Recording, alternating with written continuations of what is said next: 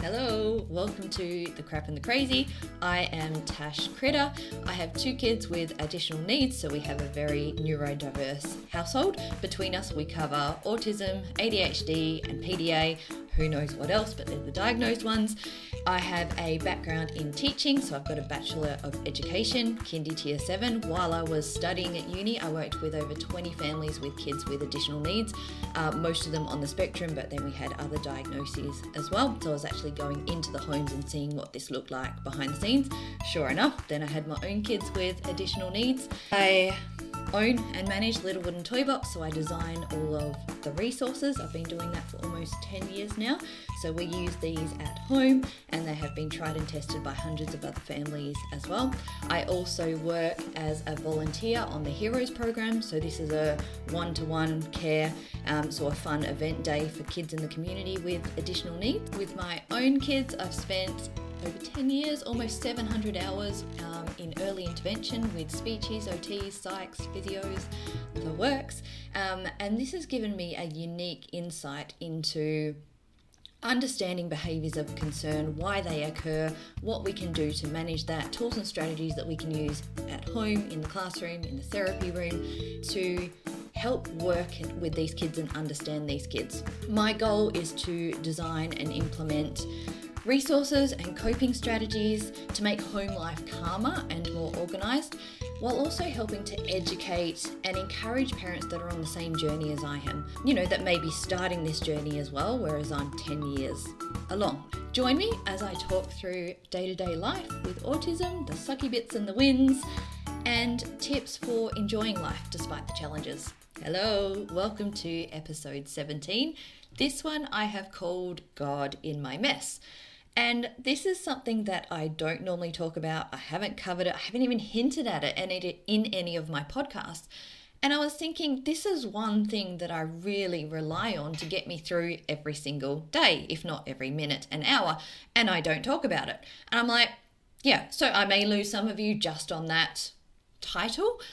But for those of you who are interested, and you may never have heard this before, just that reliance every day on trusting someone or something bigger than you that sees the bigger picture, that you can be in the middle of all your mess, whether that looks like, or however that looks for you. So for me right now, looks like single mum, two kids with additional needs, teenagers, that's just a whole nother ball game that caught me off guard as well. Financial stress, so half the days I'm praying that the wheels just stay on my car. And then I've got the business that I'm 10 years into. And when you just stop and think, which I tend not to do, but this isn't how I pictured my life at almost 40. Yeah.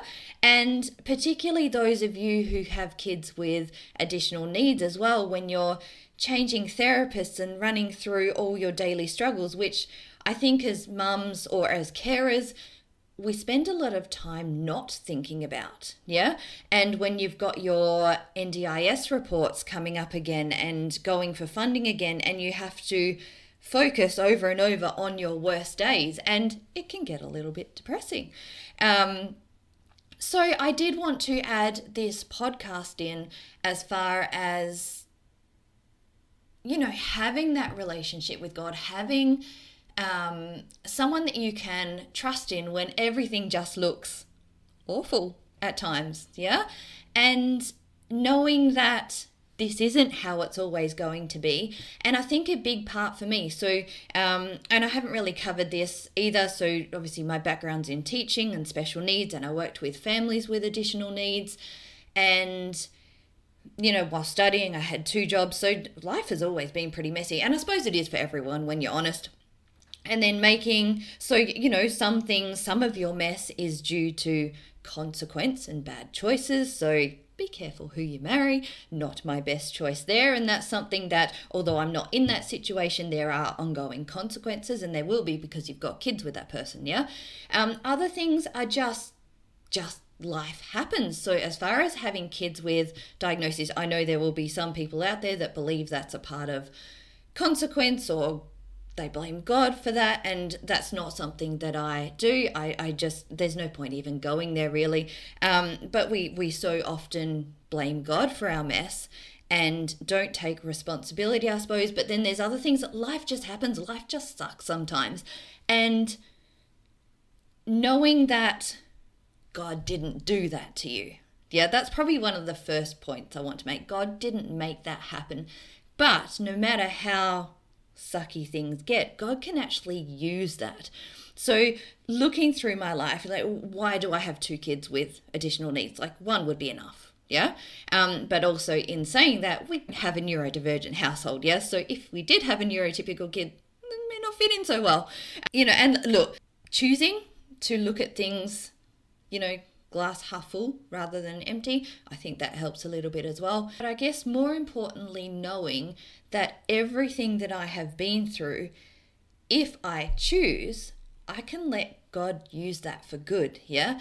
And I think that's, 10 years on, and it is so hard when you're in the middle of it. And yes, I'm still in the middle of it every day, but I'm a lot better equipped now. So over that 10 years, I've been in all of those therapy appointments, and I have loved learning about these kids with additional needs, how we work, how they work, then how I am as far as sensory and emotional regulation as well, so that I can better relate.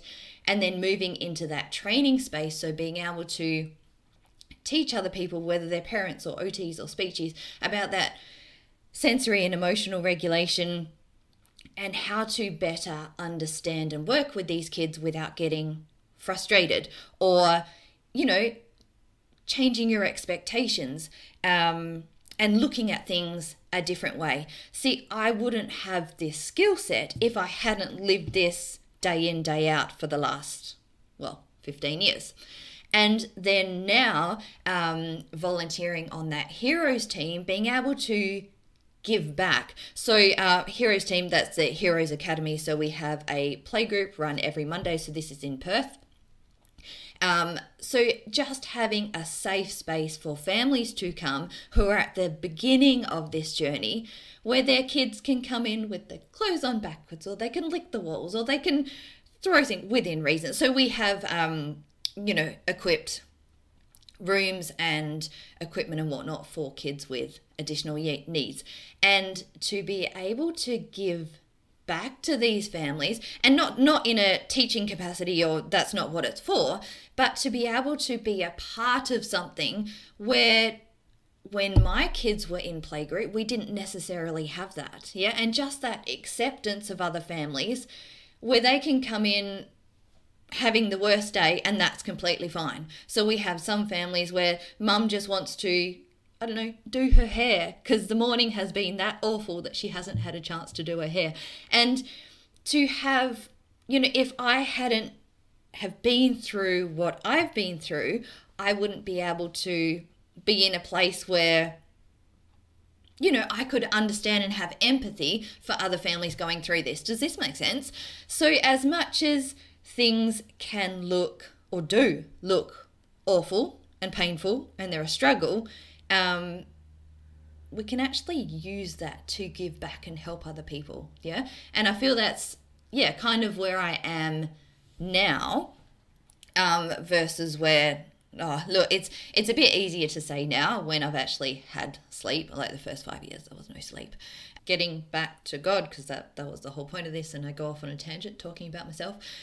Knowing that, having that relationship with God doesn't fix everything, but knowing that I don't have to do it alone. So also knowing that God meets me wherever I am, and he's not waiting there with a magnifying glass ready to fry me when I screw up. Yeah. So knowing that as well, that he's not an angry God just waiting for you to mess up or do things the wrong way, like big things, little things, whatever it is.